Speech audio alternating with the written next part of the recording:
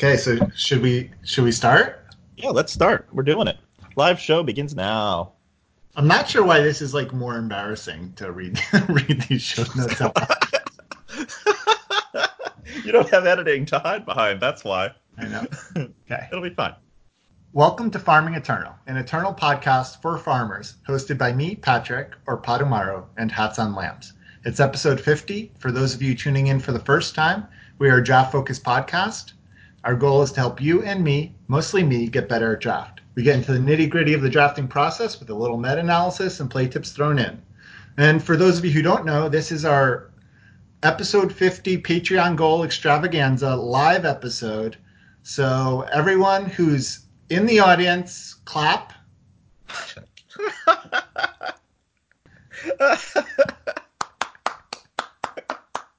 Thank you. Yep. So we appreciate you guys or everyone for coming out to our live show. We're really excited to be doing this. Thanks also to our patrons for making this all possible. So this week we're going to talk about how our draft week went, thank our patrons, card of the week, 7-win run breakdown, our main topic, sacrificing our future, and we're going to do a live draft with some chat help. So to begin with, Hats, how was your draft week? My draft week was great. Thank you for asking. I think it's mathematically impossible for me to be doing better than I am right now. So I'm in a pocket of good variance, I guess. Mm-hmm. I did a chat draft on stream yesterday. My chat really hooked me up. They led me to a 7-0 draft, 7-0 draft victory, and it was a lot of fun. It was a deck with 2 cockroaches and like some other weird cards, but it was also a tradition deck, which, as we know, is very strong. It's a Justice Time Primal Relics Matters kind of a deck, and in this format, that may be the best archetype. So we did it as a team, but also that is the third 7-0 draft in a row that I've done in this format, and that means I've got 21 straight games that I have won in draft. Possibly more because I don't remember what happened before that. So part of this is probably knowing what I'm doing. Part of it is that I've been getting lucky, but I cannot complain. That is about as good as I can be doing right now. How was your draft week? My draft week has been up and down, though I guess the opposite, down and up. I started the first part of this week sort of contemplating quitting Eternal, and Jeez. but things have Wow. turned around, as we'll be talking about in our main topic. I think 4 of my 6 last drafts have all been these like weird sacrifice decks, and I would not say I have figured out how to make them work yet, despite always ending up in them recently. Well, that is going to be our main topic today, so we'll have a chance to chat about why that is happening. All right, so on to announcements. So first, as usual, we'd like to thank our patrons here. So you can join our Patreon at patreon.com/farmingeternal for as little as $1 a month. You get access to our show notes, recording bloopers. You force us to do these live shows. The power you'll feel. And you get to be part of the many lists of names that we read out every episode. So first off, I'd like to thank Commander Salamander, who did a generous one-time donation.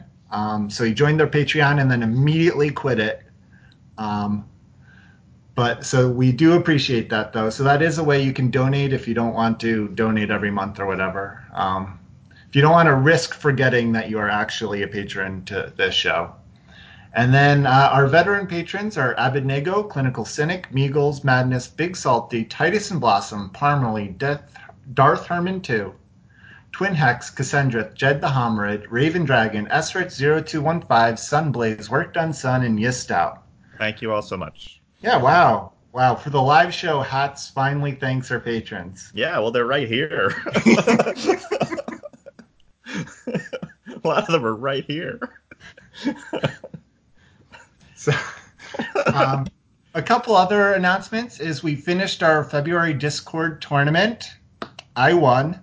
And I think Jed, he hasn't mentioned it yet, but I'm pretty sure Jed's going to do a March one.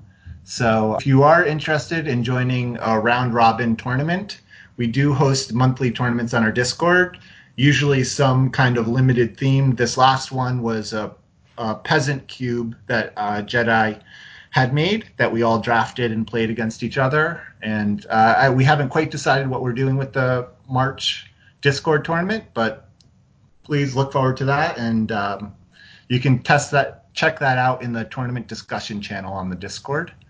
Then also, speaking of Jed, he posted some results for his community rating survey that he did, and you can find that on a post on Reddit. Some pretty interesting things. You can kind of see where people are on all the cards. And then finally, Cassandrith released a draft primer today, which you can also find on Reddit, kind of going over his thoughts on the draft format. So yeah, that'll be good. Please check that out and thumbs up it or whatever. God. Okay. Yeah, whatever you do. I don't know. Whatever do. people do when they're excited about content. Yeah. I think Eternal needs as much content that it can get. So I'm glad people like Cassandrith and Jed are taking the time to do all of this stuff.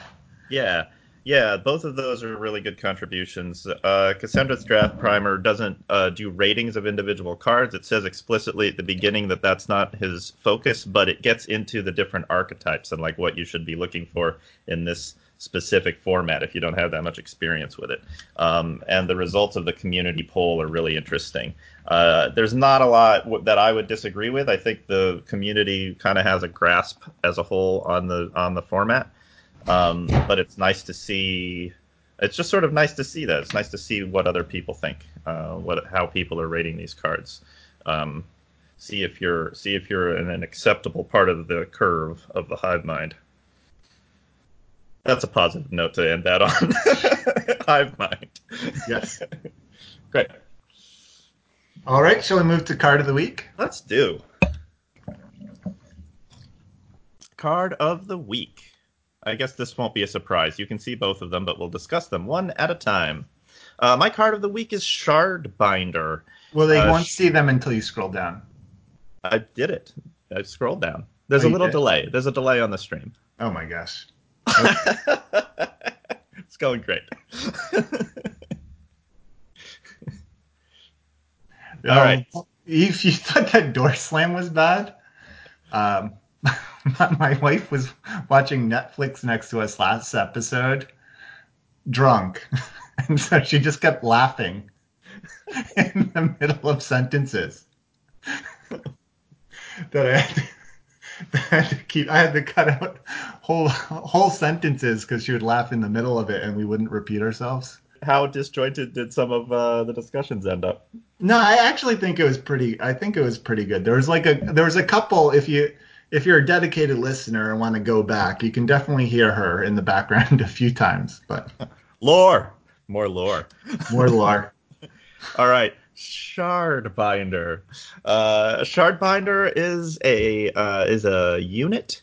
It costs 2 and 1 time influence. It's a 3/1 unit with overwhelm, and it says the first relic ability you spellcraft or activate each turn costs 3 less. It's also an uncommon. I think it's one of the most interesting cards in the format. I like taking it fairly early, especially because I know that it's pretty easy to come up with playable relics in this format.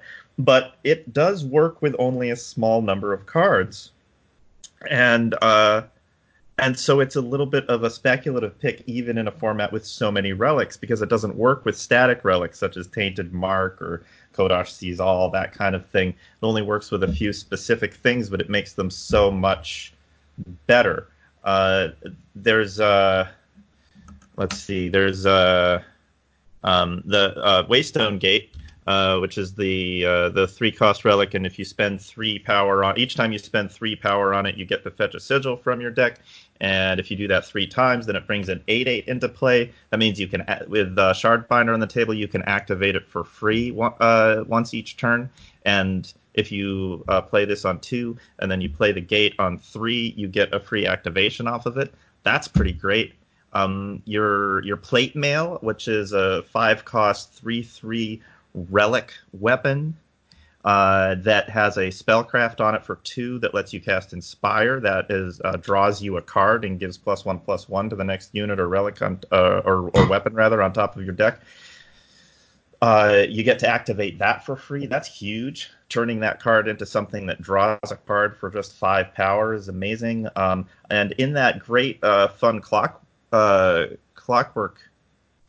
deck that I had earlier this week, yesterday, I had I don't remember the name of it, but the relic, it costs 2 to come into play. Talisman. All it does is scout. What's that? Storm Talisman. Storm Talisman. I had a Storm Talisman, and that costs 8 to do 2 damage to any target. But with Shardbinder on the table, it only costs 5, and suddenly that's a really good card. And I had 2 Shardbinders in that deck, and it was one of the things that made it both fun and powerful because Shardbinder has so few cards that it interacts with, but it interacts with them so well. So it's kind of an example of what we were talking about last week, where the way to make decks like that work is to have the basic pieces of it be good on their own. Like a 3/1 with Overwhelm for 2, already playable. You'd already be looking at that and like saying, it's probably one of my best 2-drops. But in this case, it's a 3/1 with Overwhelm for 2 that also just happens to make a handful, maybe 3 or 4 cards in your whole deck, but it makes them bonkers, which is great. That's a really cool card, and it feels like a build-around card where you don't have to warp your deck around it. It's just a good card to pick up early in the draft, or an amazing card to pick up later if you already have those cards that work with it. So it's the kind of card I want to see more of in draft. In the future. I don't know if it's going to be a constructed card or not, but I love having cards like this in draft. That's beside the point that time is already a little bit overpowered in draft, and it's by far the best faction. I would like to see cards like this in other factions and balance things out. But of course, this is one of the strongest uncommons, and it's in time because there was not enough thought put into balancing the 5 factions in this draft format. Yeah, because Waystone Gate wasn't good enough on its own. Because what wasn't? Waystone Gate wasn't good enough on its own. Wasn't good enough, needs to be better. All right, so my card of the week this week, thank you for asking, is... the snark. Is Willbreaker, which is the 2 Justice 1/2. So this is a card that was recently buffed, I guess today. Yeah. It has double damage and summon, play a -1 attack curse on each enemy unit with flying, and it has Corrupted 3. So this is a card that I think, in particular, the two of us have not been particularly high on. And the feeling I get is... Sorry, I saw you looking at chat, so I had to. I was forced to. Yeah. I'm very distracting. Yeah. I don't even remember what I was saying. Neither one of us has been very high on Willbreaker. Yeah, neither of us have been very high on Willbreaker, and I feel like the community at large is higher on it. And even with these buffs, I feel like in some draft chats and stuff, I've been saying people think that this is going to be a very good card now that it's a 1/2. And I'm still not super excited on this card.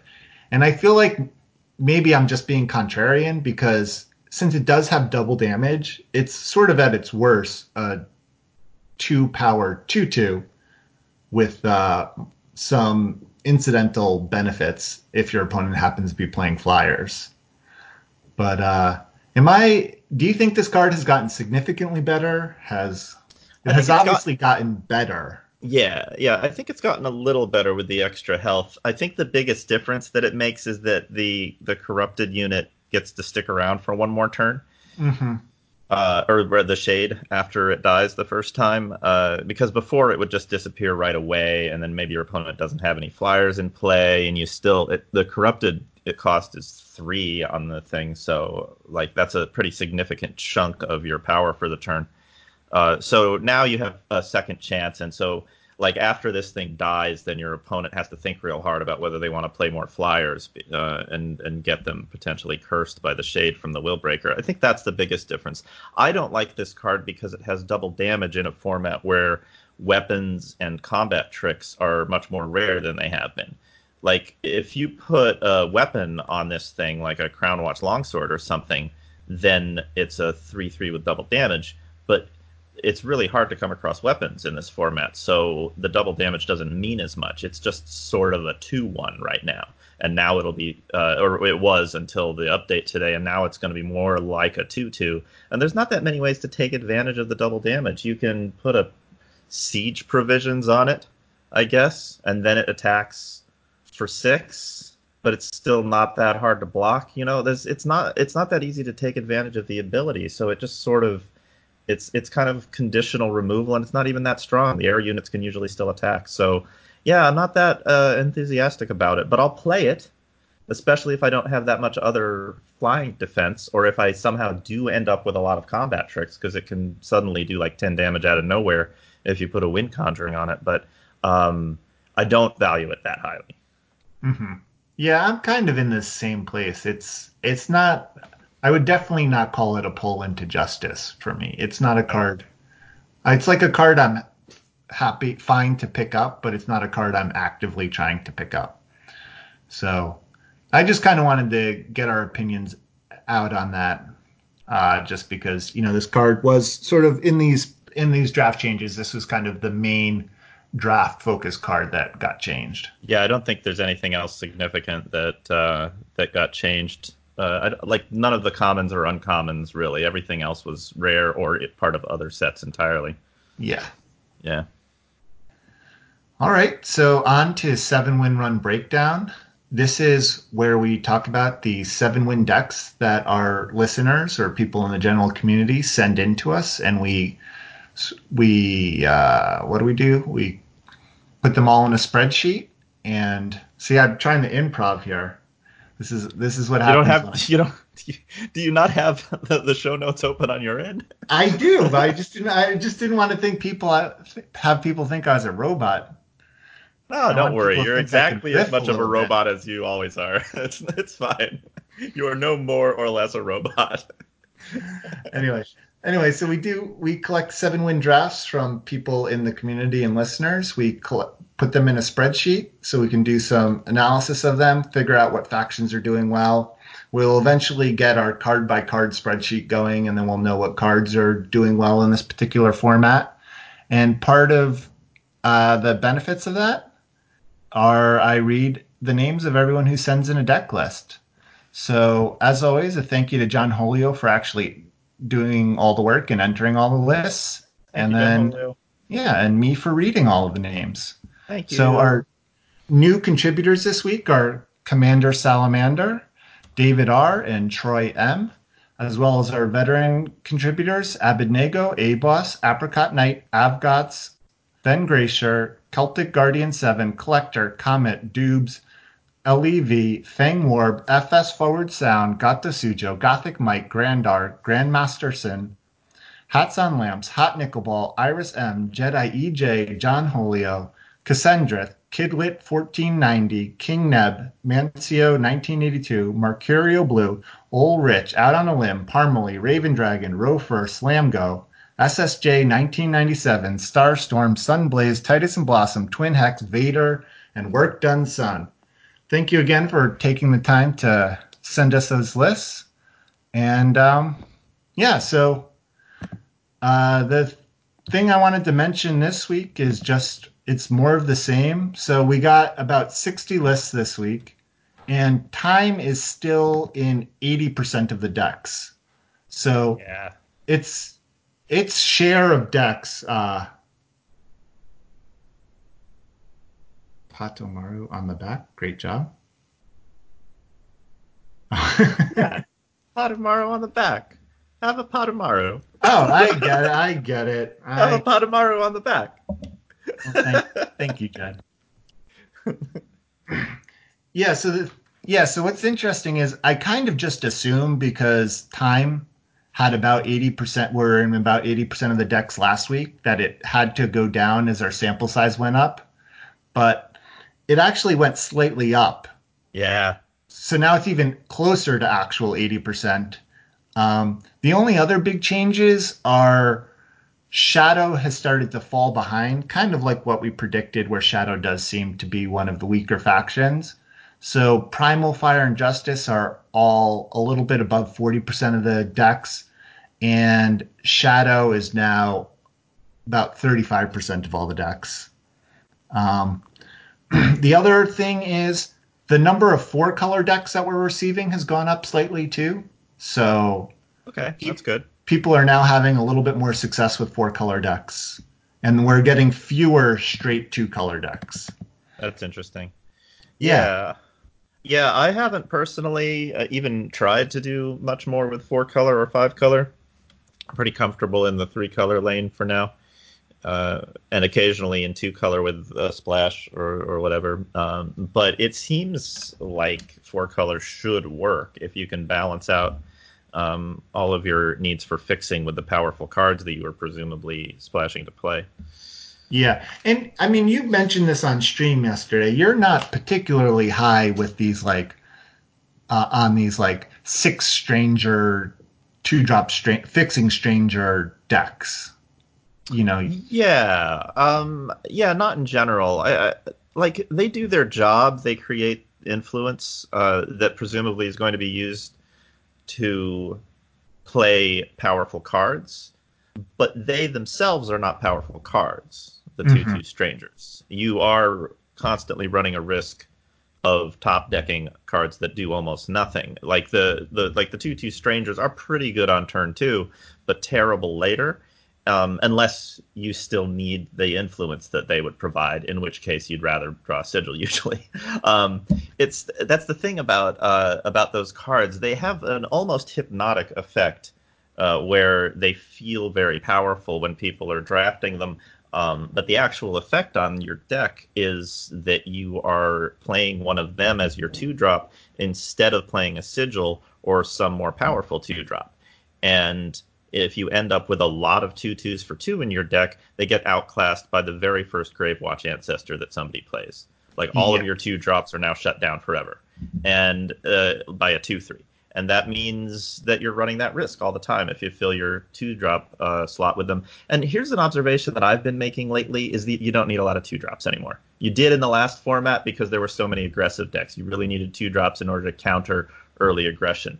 This is not a fast format. It's really hard to draft aggro. It's possible, but difficult. So you don't need to be playing as many two drops. Your three drop column can be a lot taller in this hmm format and without sacrificing your deck's power. I've been playing lower unit counts total in this format and doing fine. And it's partly because there's so much removal for small units, and partly because it's so much harder to get a really aggressive deck going. The cards just aren't there for it. So, yeah, I'm not high on the strangers, but if you do have those really powerful splashable cards, then yeah, pick up whatever fixing you need in order to be able to play them consistently. But I would take banners and definitely seats over the strangers most of the time, unless I had some other stranger synergy that I wanted to take advantage of, because there are those rare strangers that really make it worth it to play some extra strangers in your deck. Right. Yeah. A couple. I don't know if they're counterpoints exactly, but one is it sort of feels like there aren't that many good two drops in the format though. Yeah, You know, that's like true. Magnificent Stranger is like the main 2/3 that I can think of. I'm sure there's probably others, but like the 2/2 strangers end up doing pretty fine in this format. They're not that outclassed. No, they're not outclassed by other two drops, but Yeah, they are outclassed by three drops. Like they're rendered blank by a 2/3 for three, and there's plenty of those. there are. So that's the issue. It's not so much that they don't compete with other two drops very well, although they don't compete with Magnificent Stranger very well. And then something like Book Club Yeti trades for other 2/2s, but obviously has a lot more value later in the game. Um, and let's see. But It's just that, like, I kind of lost my train of thought there. I kind of lost my train of thought because of chat. Hi, Strax. We're recording a show. I can't help but say hello to people if they say hello to me directly. Yeah, no, I know. That's okay. All of this gets edited out. But what was I So saying? easy Yeah, for you to say. it's easy for me to say because I don't have to do it at all. Yeah. The other thing I kind of I've had a slightly different experience with this idea that you don't need 2 drops. Maybe I'm just not loading up on 3 drops quite enough. um, but I have found that most opponents do play 2 drops, and games can snowball out of control if you don't have early ways to interact. And so just having sort of your own strangers to interact with them has led to more success for me. It's like when I really have these games where I don't have anything to do to like turn 4 or whatever, I've been losing a lot of those games. That's fair. I think that'll happen. I mean, there is definitely some value in having strangers to take advantage of your opponent's strangers, and you do want early game interaction for sure. I wouldn't say don't play 2 drops and then also don't play early game interaction. I think Right. play, your seers and your purifies and that kind of thing. Like get your fury blades and your talons and like all of that sheep like ways of staying on the board so you don't get run over because that will happen because people are playing a bunch of 2/2s for 2 in their decks. I just don't think it needs to be as much of a priority as it was in the last format where you would play like 8 2 drops comfortably because you didn't want to get like smashed by teething whelps and intrepid longhorns, etc. Right. No, I mean that's true. Though, yeah, I will say I have been having luck with these like weird sort of stranger aggro decks. They're not like aggro decks in the same way like the Rakano Onis, or even the Praxis decks from the last format were, but just in a deck that can keep pressure on the opponent. I don't know. I've been having success with that. That's fair. Yeah, I haven't had as much success with it myself, but I have had some pretty good tempo openings. Like I did have a pretty aggressive like Rakano Oni kind of a thing going on once, and that was good. It is possible to put on early pressure. Again, it's like a matter of degrees, right? Like I just feel like it's a slower format than the last one, and that's the difference. So I haven't been putting as much pressure on myself to have like a ton of 2 drops. Yeah. I think there's a variety of successful approaches to this format, though. Just mine happens to be working for me. We can move on to our main topic if you'd like. Okay, that sounds great. Uh, Find my water quickly. Okay, got my water back. Oh shoot! Here on the fly editing of the show notes, drafting sacrifice decks. There you go. See the editing of the show notes happen in real time. Oh, whoops! I just delete that whole line. In fact. Cool. Okay. So on to our next segment, our main topic. So this week, sort of as a continuation of last week's theme where we talked about the Time Justice Primal Relic decks, I wanted to talk about drafting FTS Sacrifice. I've drafted a few of these decks recently and have not had as much success. So I was kind of wanted to go through and figure out why, and maybe we could come up with a sort of what this tri-faction is trying to do. Let's call it destruction. I kind of like the one word, like the one word summation of three faction combinations because they're very convenient and they're right there, lying on the ground for us to pick up. Oh yeah, yeah. It's never gonna happen, but Okay, fair enough. I I'll call it destruction. You can call it whatever you want. Whatever combination of 9 or 10 words is convenient for you. no FTS. All right. Please continue. We are on the same page. I don't know. Drafting Destruction Sacrifice sounds Yeah. like. Okay. You like that better. It's I like just it okay. It's not ideal. Anyway, so I think one of the things that we've kind of talked about a few times is these synergies that have been previously supported, and so therefore can appear in the draft packs, usually work a lot better. And so examples of these are like the relic deck from last week. So we've had previous relics, we've had previous relic matter cards, and so they could fill the draft packs with those. So you have 4 packs to sort of all get cards around the same theme, and then cards that synergies that are not like this were in like the previous format Decimate, where there was only Decimate cards in Flames of Zalta, so you could only really see the Decimate cards and Decimate Matter cards in packs 1 and 4, and so it was really hard to make a dedicated Decimate deck. So this is kind of one of the main reasons I had high hopes for the Sacrifice deck, because I'll let my wife pass really quick. Okay, cool. You left that. This is an important part of the show. The show that we're broadcasting live. Hi. Is it live? It is live. Oh, We have a whole... Sorry. That's all right. Our Instant Pot's still on. Just so you know. Okay. I made curry. We bought a new Instant Pot, like a pressure cooker. And I made curry. Cool. That's pretty sweet, actually. Yeah, it's exciting. Anyway, it's still on, so if everyone could remind me at the end of the show before I go to bed to turn off the Instant Pot, that'd be great. Hear that, chat? Make sure that you remind Potamara to turn off Instant Pot at the end of all this. His safety is in your hands. Yeah, exactly. If my house burns down, I am gonna let you guys have it.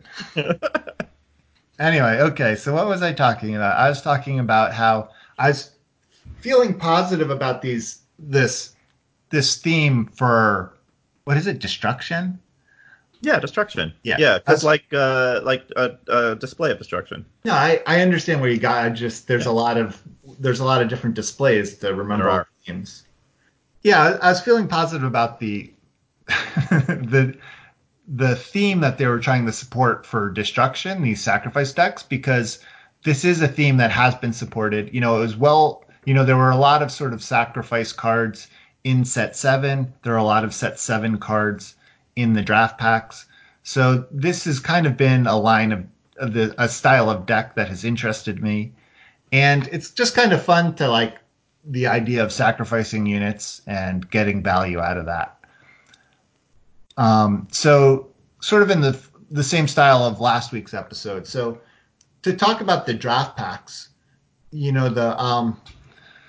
the sacrifice enablers of the draft packs, the main ones are like Soul's Fury, Ravenous Thornbeast, Marsh Dragon, Combust, Nahid's Faithful, Sadistic Ritualist. Yep. So I think there's like a lot of good ways to sacrifice cards, and I think they're all pretty good cards.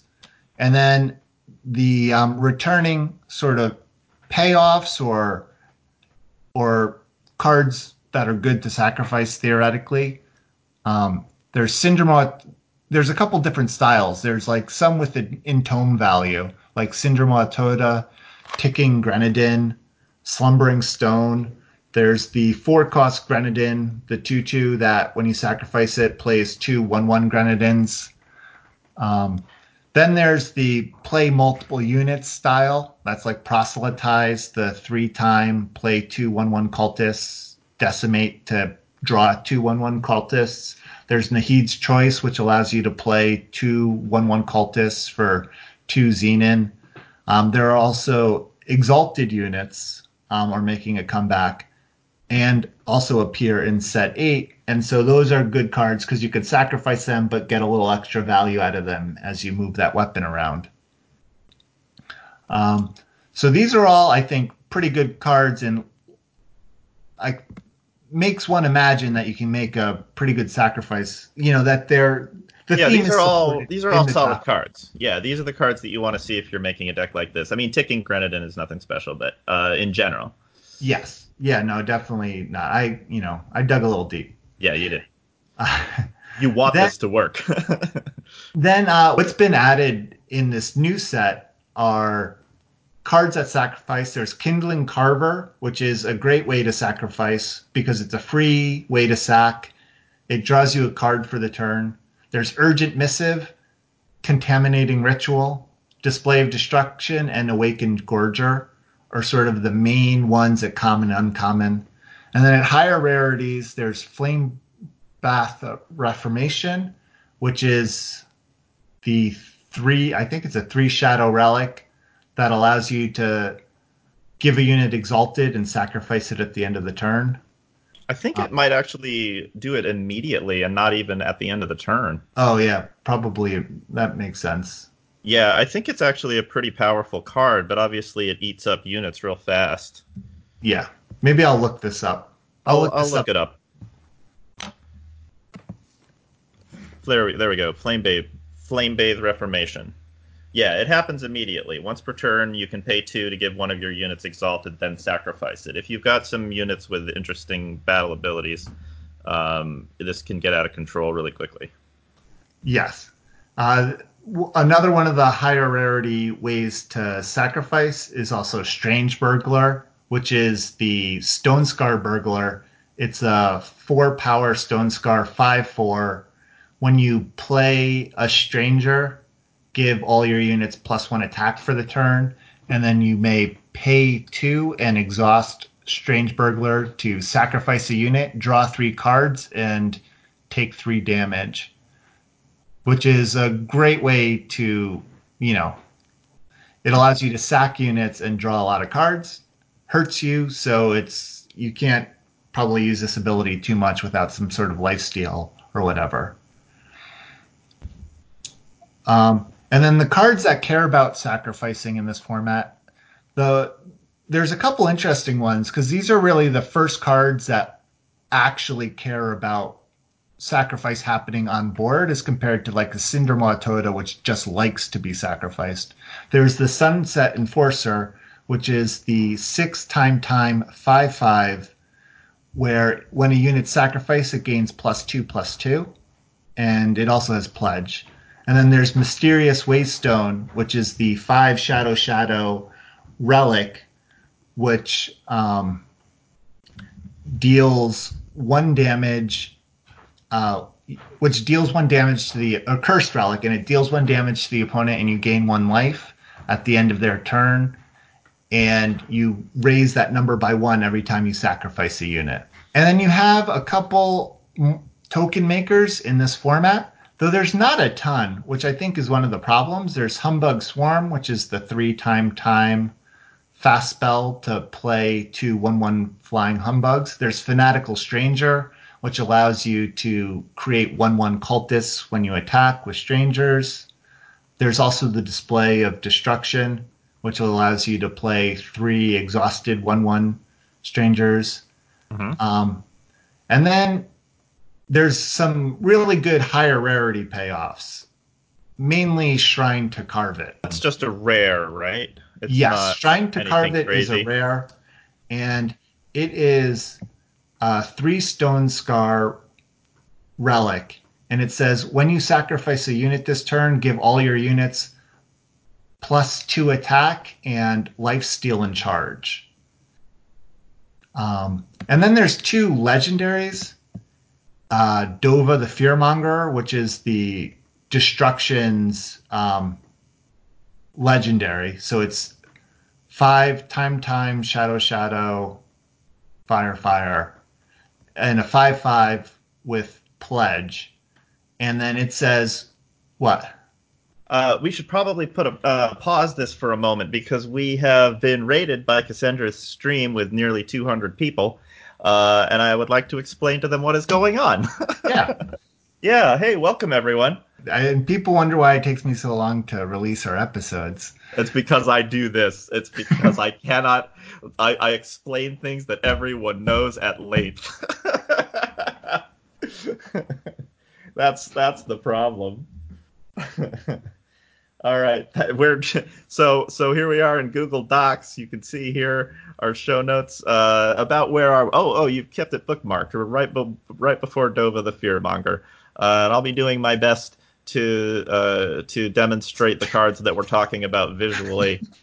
Is that too much? Scroll down the Google Doc as we talk. That's what I'm gonna do. That's gonna be the visual. It's gonna be very exciting. It's gonna be awesome. The smooth scrolling on this stream is. It's just there's just a slight delay. Yeah. All right. Looks like everything is in a good spot here. I'm liking it. Let's do it. Let's get back to it. So we're talking about the sacrifice deck, the Time, Shadow, Fire sacrifice deck, what's available for it, and why it's not living up to expectations. Don't you mean destruction? Destruction. The destruction deck. The destruction sacrifice deck. Back to you, Padamaru. So, how I sort of wanted to go about talking about the destruction sacrifice deck is starting with what I think are the problems with this archetype, because as I kind of mentioned at the beginning, this is an archetype that I have not had a ton of success with. Neither have I. Yeah. And so I was kind of trying to figure out why that is, because like we said, it's an archetype that is supported both in the draft packs and in the new set. But when I was making the list of cards that were included in the new set that are good to sacrifice, good at sacrificing or being sacrificed, it kind of made me think that maybe it's actually, oddly enough, under-supported in set 8 packs. The only real commons in our list that care about sacrifice, for example, are Sunset Enforcer, which is like the main sort of, I think, build around like, oh yes, please, when you sacrifice other creatures, I get bigger. But I don't actually think Sunset Enforcer is a very good card. It's not that big for its initial cost. It's 6 time for a 5/5, so it's slightly hard to cost or hard to play, especially as a double influence in a format where you're often playing 3 or 4 colors. And it doesn't have evasion, which I think is not great for your finisher plan. Then the other thing is there's not a lot of cards that make other cards in set 8. There's the display, which makes 3 1/1s, which is probably the best. There's Urgent Missive, which requires you to sacrifice to make 2 1/1s. There's the Fanatical Stranger, which is the Shadow Common Stranger, the 3 Shadow 3/1 that when a stranger attacks plays a 1/1. But I've had problems with this card. This card only has 1 toughness, so it is often very hard to attack to get a 1/1 without the stranger dying. So you're not actually really going up a card. Yeah, that's true. You pretty much have to play a 2-cost stranger on 2 and then follow up with the 3/1 on the next turn and immediately attack with the first stranger, and then all you get out of that entire thing is a 1/1 token. Yes.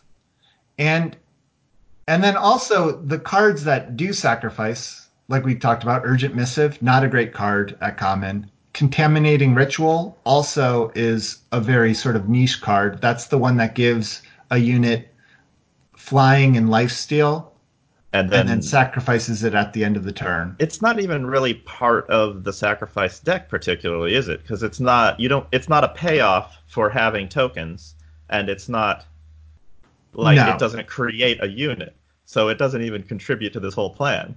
It's very weird. I think they added this one as like it can kind of go into multiple archetypes, but like it triggers your Sunset Priest or Sunset Enforcer. It triggers your Mysterious Waystone.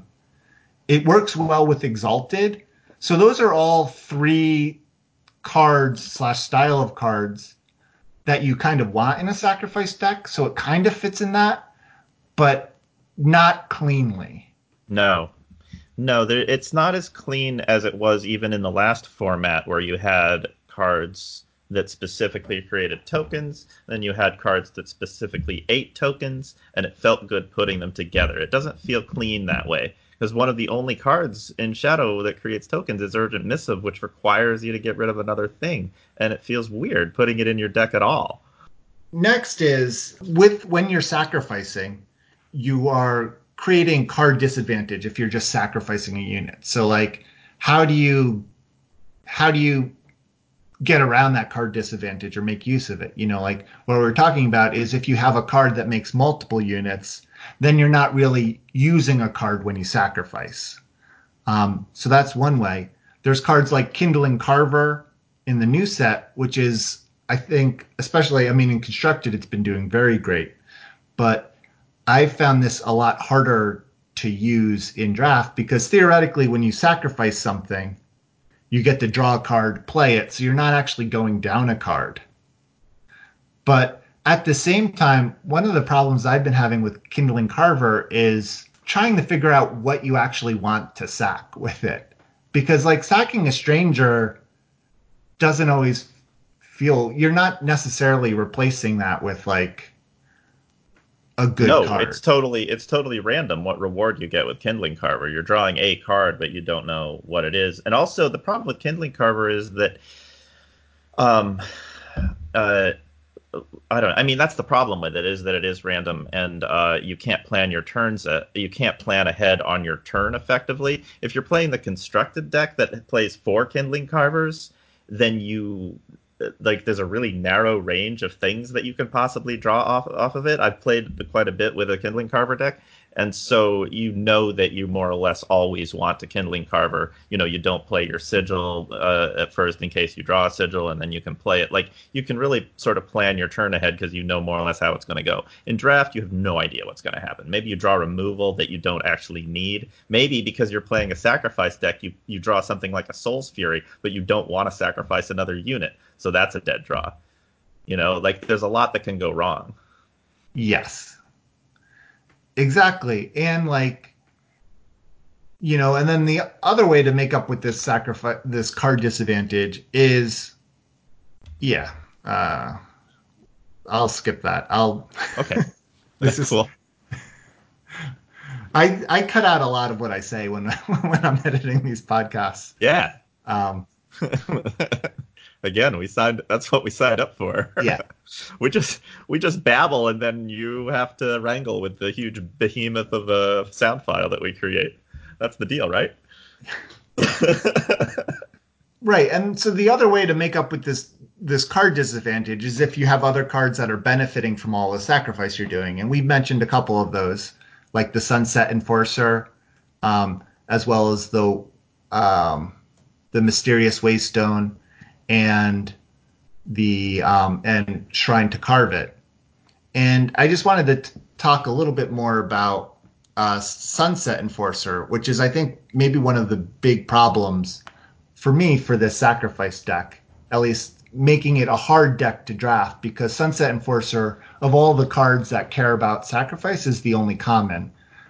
We'll talk a little bit later, because I do think like Mysterious Waystone and Shrine to Carve It are cards that if you do manage to get, can make a very good sacrifice deck, because you're actually, because those are plans to win the game, while this Sunset Enforcer, I think, doesn't work quite as well in that role. Yeah, it doesn't really finish the game on its own, does it? No, and the main reason is because it does not have any evasion. So what I've found to be like a common play pattern in these sacrifice decks is you're growing your Sunset Enforcer, you're sacrificing all of your units, and then they're able to chump block your one big unit, which is all you have left, really, and then they're able to crack back and kill you either that turn or slowly afterwards, because the whole point of your game plan is to get rid of your own board. And so unlike say a Marsh Dragon, which will gain you a bunch of life and then create a blocker that can get in the way of anything, that was a much better stabilizing effect than Sunset Enforcer is. Yes.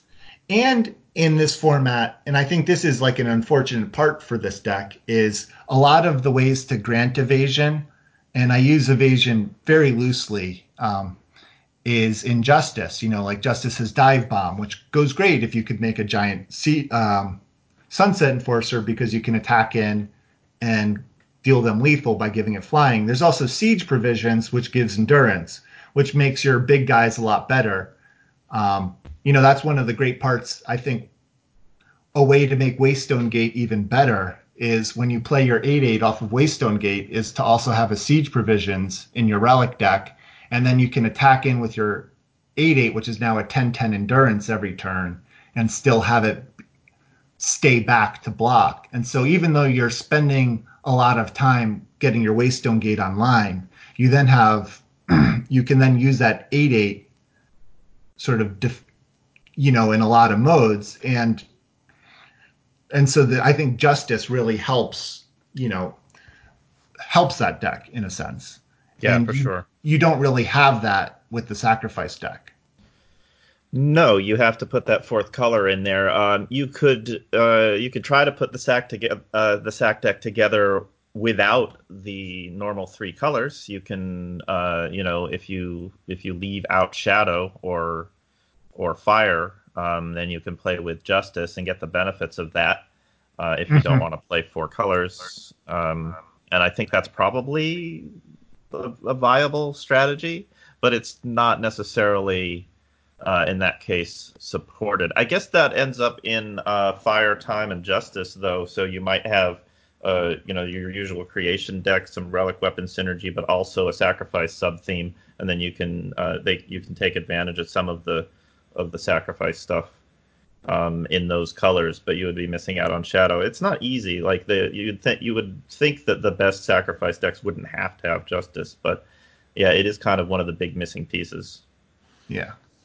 And then to continue on this theme is some of the cards that seem like obvious good targets to be sacrificed, like Syndrome Toda and a lot of the Exalted units, are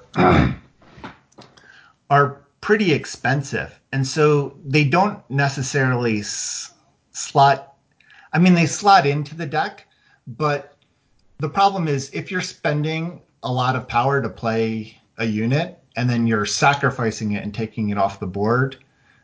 If people are playing a lot of 2/2 strangers and killing you, you don't actually have enough time or life to get your like cute little engine online. And that is another way I've been losing. Like recently I had a deck. I actually drafted 3 Kindling Carvers and 3 Syndrome Toda and 3 Rectifiers and 2 Sunset Enforcers. That seems like it should work. It seemed like it should work. I actually ended up cutting down to just 2 Kindling Carvers because, like in my first game, I drew 3 Kindling Carvers in a row, and then I was just sacking my Kindling Carvers to draw cards, which seemed a little silly. No, we didn't sign up for this.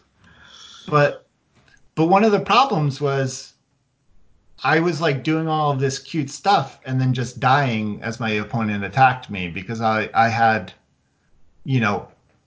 3 Cinder Dragons in my hand and was dead before I could play them and stabilize. I think that's what I encounter the most when I try to draft the sack deck is that I end up spinning my wheels and doing a lot of things that seem like it's working, but not actually getting any closer to winning the game. And that's why I kind of stopped drafting it after trying it 3 or 4 times near the beginning of the format, because I thought it would work too, and that's what ended up happening a lot. I would just draw a lot of cards, but all of my cards would be these little dirtily things that drew more cards or were designed to die themselves, and like there was never any payoff. I think the key to drafting a good deck like this is to have cards that have nothing to do with the theme, and all of that drawing and sacrificing and all of that sort of value that you're generating has to get you 2 cards that actually win games. And Sunset Enforcer should be that card, but it's not good enough, and so you have to find something else. Yes, I agree. Though that kind of leads into another problem I've been having because a lot of my Fire Time Shadow decks, these sack decks, have had these, like we've been talking about, these pocket of synergies where I had these like this like sack package, but then because Fire Time and Shadow have such good strangers, I often had these good stranger packages where I had a lot of fixing strangers, and then two of my decks just happen to have the battle tested stranger, which is the 5-time 2/2 stranger that gives all your other strangers +2/+2. For sure. And and then you can have the burglar stranger, the stone scar stranger. So there's just like a lot of good strangers in these factions. But then what happens is all of your strangers get buffed, and then you play your kindling carver, and you're like, well, I don't want to like do my plan. I don't want to sacrifice any of these strangers. Yeah, the plans. And so then it's like the plans don't go together. Yeah.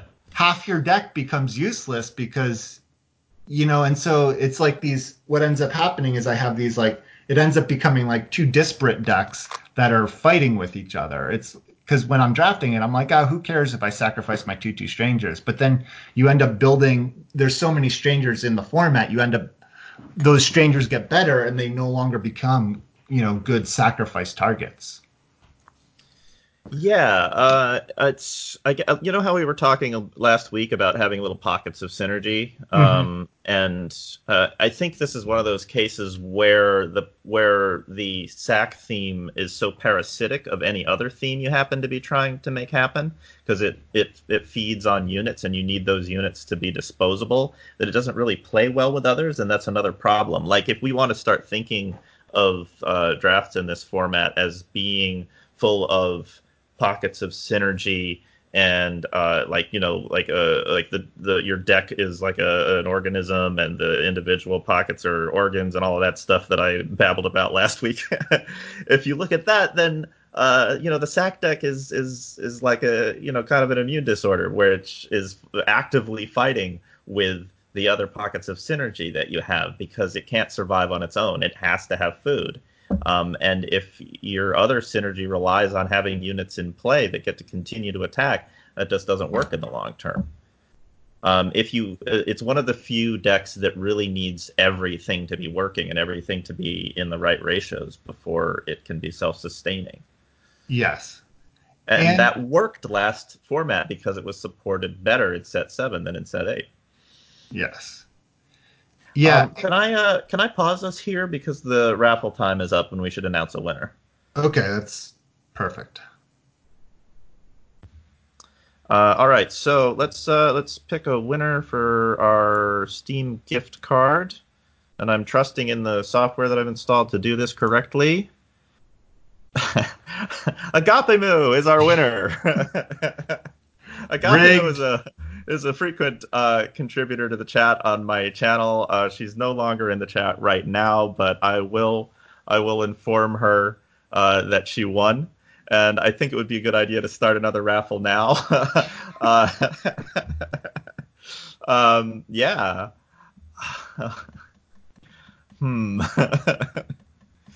you personally know a guy? I feel a little embarrassed that I personally know that person. I think it would be wise to pick another person because it would be somebody who actually plays Eternal and Agapemu doesn't. So we're going to pick another winner. We're just going to do that. It doesn't make any sense. All right. Our new winner is King Neb OH. King Neb, you have won a $10 Steam gift card. Fantastic. I'm glad it let me pick another winner because this is excellent. Excellent. Go ahead, and all your listening has paid off. Finally, this is the payday. Go ahead and whisper your Steam name to Potamaru or to me. Not to me. Not to Potamaru? I don't know. Definitely. Do it to Hats. Just whisper it to me. Whisper me your name in Steam so that we can gift you the Steam gift card in Steam. I think that's the best way to do it. I don't know how to make it happen automatically. And let's see. Should we start the second giveaway now, or? Yeah, we can do that. Yes, please do it as seductively as makes you comfortable. Um, As seductively as makes hats uncomfortable, actually, is how that's I the put it. right level of whispering. All right. All right. So, how do we stop with this one? Complete. Okay, well, you figure that out. I'm going to get a drink of water since when my wife came through, she stole my water also. Fantastic. All right. Well, that went that went well. It's hilarious that the first winner is one of the only people that I've met in real life that is regularly in my chat. Fantastic. All right, so we're going to start another giveaway. It's going to have another half an hour time limit. It will be another $10 Steam gift card. And unfortunately, not a Pepsi Cola delivered to you by a team of hamsters. Maybe in a future broadcast. Okay. All right, we got that all going. Let's make sure that Robot has it. Robot has it indeed. All right, everybody that wants another one of them $10 Steam gift cards, enter the raffle with !raffle, the way Twitch usually does it. Okay, let's see if we can get back on track with the old. That'll keep chat busy for a while. Let's get back on track with our discussion here. Yeah. We're actually just doing this to distract people from this train wreck that's happening in front of their eyes. This is exactly what I hope people came for. It was the podcast minus the slickness of that last editing pass. Let's see. Can I enter the raffle as an additional raffle ticket for another viewer in the channel? I don't think that's possible, and I don't know how to adjust this thing on the fly. Is there any reason why they can't? Okay, fair enough. Great. Perfect. All right, things take care of themselves. Hey, should I join? I could. No, why would you join a raffle for something you're giving away? I don't know. I could raffle off you could. You could be the extra person that for Sizzle's extra thing. I see what you're saying. No, that does make it would make sense. But I mean, you that was have to how promise that if you win, if Potamaru wins, we're picking another winner, obviously. What? I said if I win, I'll raffle off the gift card that I win. That we're doing that now. we're raffling it now. Get on board.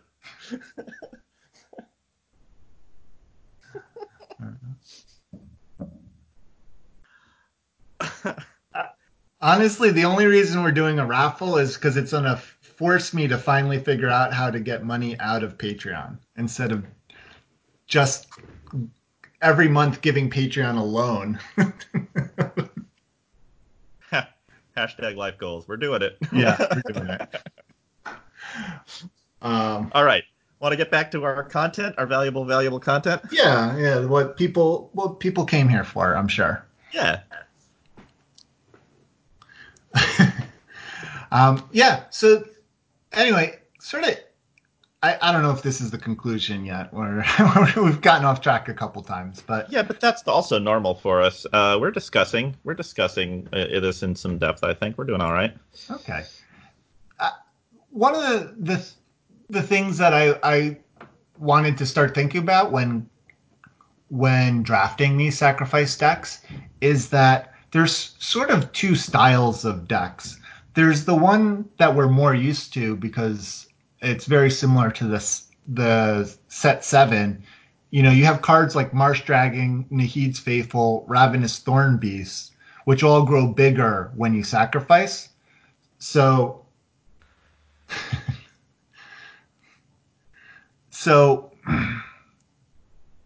they're sort of both the sack outlet and the enabler in one, or the sack. They're the sacrifice. I never know how to say this. They're the sack outlet as well as the beneficiary, sort of in one card. Sure. And I think these decks are sort of more easy to draft. I mean, first off, because like Marsh Dragon and Heat's Faithful both gain you life, so they allow you to stay alive while you're doing all of this dirtling around. Yeah. But also, this format has such powerful Dark Return style effects. Um, with the new one from set 8, I forget what it's called. I believe Triumphant Return. Yeah, Triumphant Return, which is the 3 shadow, return a unit from your void, or draw a unit from your void, give it +2/+2. And then there's also Immortalize, the Exalted one. And so those cards, and as Sizzle likes to mention, he really likes this card, there's Turn Back Time, which is another one. I like the card too. I'm a lot higher on that card than I was at the start of the format. Um, and so there's another one, so there's 3 of these cards that can return cards from your void. There's also Aramott's Design, which is a great, or not, which one? Is that Aramott's Design? Aramott's Machinations. Yeah. Yeah. There's also Aramott's Machinations, which returns a 1, 2, and 3 drop for 5 Xenon. And so all of these cards really make your Nahid's Faithful, your Ravenous Thorn Beasts, your Marsh Dragons a lot more powerful. And so I think that's like the more obvious way to draft a sacrifice deck. But the one problem is it's also a little bit in contention with these like value sack decks with like Kindling Carver and Strange Burglar, because these style sacrifice cards are more about dirtling, drawing cards, getting value, and you can only have so many cards that want to sacrifice because you only have so much fodder in this format. Yeah. That I think you really need to pick a lane with what way you're taking your sacrifice deck, because there's just not enough cards in the format that play multiple units that you can really, that you'll have a full, that you can have enough fodder to support sort of all the sack cards that exist. Yeah, I think that's exactly right. And I think you have more experience trying to get the sacrifice deck to work than I do. And the question that comes up in my mind is always, at what point do you decide that that's a theme worth exploring during the draft? You know, when you decide, hey, I'm seeing enough cards here to actually try to make this work. I'm not going to end up with a bunch of dead, like Soul's Furies and Combusts and things that I don't have the food for.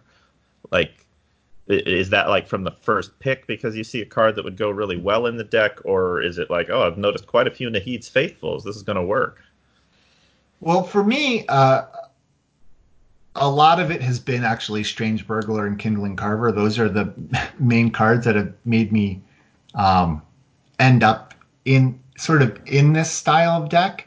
And I think one of my problems is that, so sort of what I was just saying is, thinking about it now, is there's just so many cards that sacrifice things that you can end up overloaded on that. It's kind of like how you can overload on Triumphant Returns or Immortalized style. You know, you can only really play like 2 or 3 of them in a deck before you start having too many of them, more of them than you have cards to return from your void.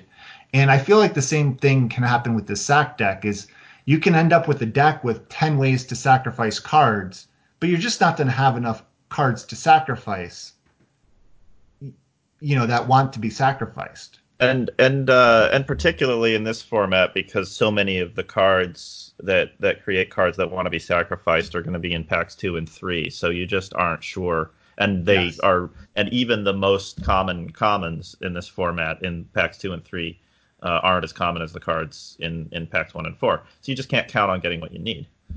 Yes, exactly. And so it's actually kind of making me think that the way to really make this strategy work is to take a lighter touch, where you really only have a handful of cards.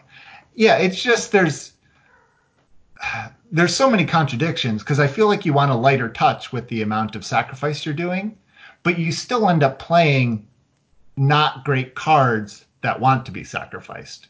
Yeah. You know what I mean? And so there's just too many contradictions because you can't go too hard in cards that sacrifice, and you need to play enough cards that want to be sacrificed. But then if you're not playing a lot of sacrifice cards, you're not going to be drawing them in the right order or drawing the right ones. And One thing we haven't really touched on here is the presence of corrupted as a keyword in this format, because it does give you some cards that want to be sacrificed, and also most of the corrupted cards in the format are strong on their own. yes, So it gives you a little bit of a bridge between the kind of deck that wants just sort of general good cards and the little bit of sacrifice synergy that you might be able to play with. Because I've had Nahid's Faithful and Rectifier in the same deck, and that's amazing. Because all you need is 3 power to sacrifice the first Rectifier and silence something else, and you've got this 4/3 with lifesteal, and your opponent's biggest threat has been neutered. yes, and I agree. I think that is another way to take that, and that's a good point to bring up. The only corrupted problem cards, with the corrupted units is if the sacrifice outlets, such as Marsh Dragon, if I'm using the word outlet correctly there, are expensive, so you don't get to necessarily use the corrupted shade, don't necessarily get to use the Shade's ability in the same turn that you eat it, which is really what you want to do most of the time. yes. That's why Nahid's Faithful is one of the best cards for this deck, in my opinion, because it only costs 1, so you can do a couple of things in a turn. Yes, and that's another good point about Nahid's Faithful. With its cheap cost, it works great with these Dark Return style effects too, because you can kind of bring it back and play it on the same turn without, without much of a power commitment as compared to a lot of these other ones.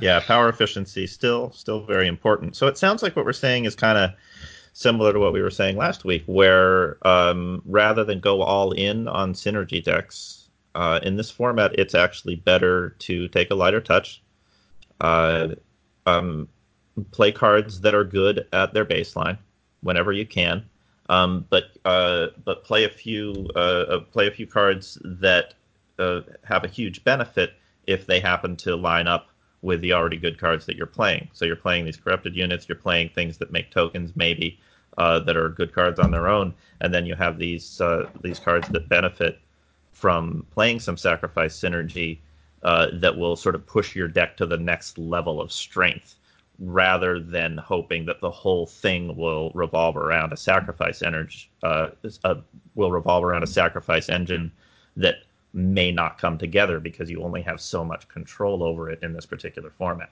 You have a lot less control over whether that deck comes together than you did in set 7. All right. So, okay. So then out of podcast mode for a second. Okay. So do we want to look at a deck, or do you think that was a good spot to? I mean, let's see. Let's take a look here and see if this is something that. I mean, we kind of covered a lot of ground. What do you think? Yeah, I don't know. We can move on to the draft. We could move on to the draft for sure. Why don't we open it up to chat for a minute and see if they have anything to contribute to the discussion that we've already had. I noticed Sizzle Steam's contributed a few relevant things. Scroll down to the third screenshot because that's actually my current deck. So I'm let's take a look at that. Happy to hear what that's cuts cool, I should Sizzle make. Steam. I'm going to just enlarge this a little bit. Whoop. And that didn't work at all. Let's enlarge it using the corner. I know how to use computers. There it is. Yeah, 2 rectifiers. Deck is amazing. Exactly. All right. So this is your current deck. Have you played any games with this deck yet? I think I did play a game. This is not. This is pre-cuts. Oh, okay. So you probably took out. I guess it's kind of tough to talk about a full deck for the purposes of a podcast, because I would have to describe everything in it.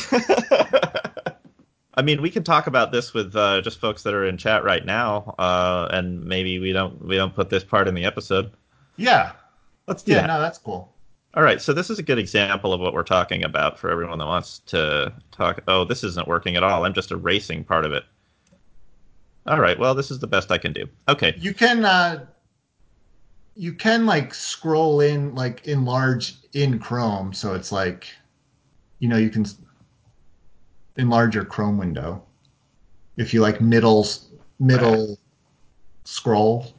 Oh, um, Try Control mouse wheel. Control mouse wheel. Oh, okay, there we go. I know how to use computers, been using them my whole life. So this seems to be doing completely random things. See, it gets bigger and then it gets much, much smaller. What is happening? Wow. I don't know what happened. That's kind of This is amazing. Oh, that didn't work at all. Oh, everything has. Oh, it's the apocalypse. okay. So these are my 3 decks that you can see very smally. How do I do this? Oh, good. Okay, that's a little bigger. That's a little bigger. We're coming back to where it was before. Okay, here. There we go. That's about as good as it's gonna get, I think. Yeah. Okay. Cool. All right. We've restored equilibrium. Control 0 resets at 100%. All right. And then Control plus. Okay. Okay. This is much better. Learning and growing together. So here's the deck. This is your current deck. Yeah. This is kind of an interesting deck to talk about because I have really high hopes of this because I did manage to draft a Shrine to Carve It and a Mysterious Wastestone, which I think makes any sack deck a lot better. Yeah, you really get a payoff that way. For one thing, you can stay alive for a while because it gives you lifesteal capabilities. Exactly. But it does have a lot of the themes that we were talking about. One of them is it has a lot of sack cards like that sort of pull you in 2 different directions. I have the potential to play 3 Nahid's Faithfuls. I have a Marsh Dragon. So those are all cards that get bigger when you sack with them, but I don't have really any ways to bring cards back. That's not true. I guess I have Aramat's Machinations, which kind of makes me want to play the Nahid's Faithful. I have I actually have 2 turn back times. I cut one already. Don't tell Sizzle that. But I do have the potential Okay. Sizzle will never find out. to play 2 turn back times. But then I also have a Kindling Carver, a Strange Burglar, and a Sadistic Ritualist, which are all ways to draw cards off of sacrifice. Um, and then I have a really strong Stranger package where I have Strange Burglar. I have like I mentioned, a battle-tested Stranger, which keeps happening. Whenever I draft Strangers to sacrifice, I get a battle-tested Stranger. Um, I have 2 Magnificent Strangers, a Covetous Stranger. I have a Fanatical Stranger, which could theoretically get 1/1s in play that I can sacrifice later. And then I do have like Nahid's Choice and Proselytize, which both produce things to sacrifice. But I really just like don't know what direction. Like, am I supposed to cut my 3 Nahid's Faithfuls because I don't really have a cheap way to bring them back, and just try to just go all value with the Kindling Carver, Sadistic Ritualist, Marsh Dragon, or do I want all the ways I can to sacrifice because I have a Shrine to Carve It and a Mysterious Waystone? That's a good question. Yeah. It really is it's really 2 decks fighting with each other. It's 3 because I also have this great Stranger package. I feel like. Yeah, I mean, this is gonna be one of the problems that you run into, I guess. I mean, I don't want to take like a whole bunch of time like breaking down exactly what I would cut from this deck to make it work, but I think it's a great illustration of the tension that we were talking about before, where like the need to play just good cards, Cinder Dragon, Marsh Dragon, etc., the desire to try to make some sort of synergy to sort of push the deck's quality up a notch are often competing. I mean, you don't want to cut Thunder of Wings or Cinder Dragon, even though they don't directly contribute to either of your synergy plans. Right, exactly. And so, yeah, it's like what I was trying to build this deck, and I just felt like I didn't have space to do everything I wanted to do. Yeah, exactly. Well, I mean, I think we reached a pretty good conclusion with the discussion of it, which is that this is pretty challenging to draft, but um, drafting a little bit of some sacrifice rewards and some sacrifice outlets is possible. It's not easy, but you can do it, and I think the corrupted units help. Like, Rectifier is already one of the best commons in the format, if not the best common, and it doubles as sacrifice fodder if you do go into the sacrifice deck. Just another reason why time is overpowered in this format. And I guess that's kind of the bridge that helps everything actually work, is that you have corrupted as like I would say that the one power shadow guy that grants quick draw to another unit or to itself is another example of a unit that's basically useful. It doesn't have a huge board impact, but quick draw is not a bad ability if you are aggressive, and it can also be sacrificed twice because it creates a shade. So. Right. That kind of thing, I think, lets you play more than one strategy in the same deck, which I think is pretty much necessary. I don't think you can really go all in on the sacrifice deck in this set. Although I'm sure you can get lucky and make it happen occasionally, but it's not easy. You didn't end up with any what's it called in this deck? Combusts either, which is the best removal that you can have in a sacrifice deck. Right. Yeah. And that's just luck of the draw. So do you want to go ahead and do a draft? To do the beginning of a draft? Yeah, we can do it. We'll do poll and everything? Yeah. We'll see how this goes. Yeah, we'll just see how this goes. I mean, we've run a chat draft before, so we're not going to be able to have time to play the games for this draft, unfortunately. But what we're going to do is we're going to do the beginning of a draft the way we normally do on the podcast, and normally we list a few of the cards that are in contention, talk about them between the two of us. But we're going to loop chat in on this. I'm going to put up polls so that we can all vote on the cards, and then we'll do discussion as normal. But chat will have contributed their votes as well. So that's what we're going to do. I'm going to get this set up. We won't, unfortunately, have time to actually play the games because we do have to put a limit on how much time we spend actually recording this. But we will have some good discussion, I think.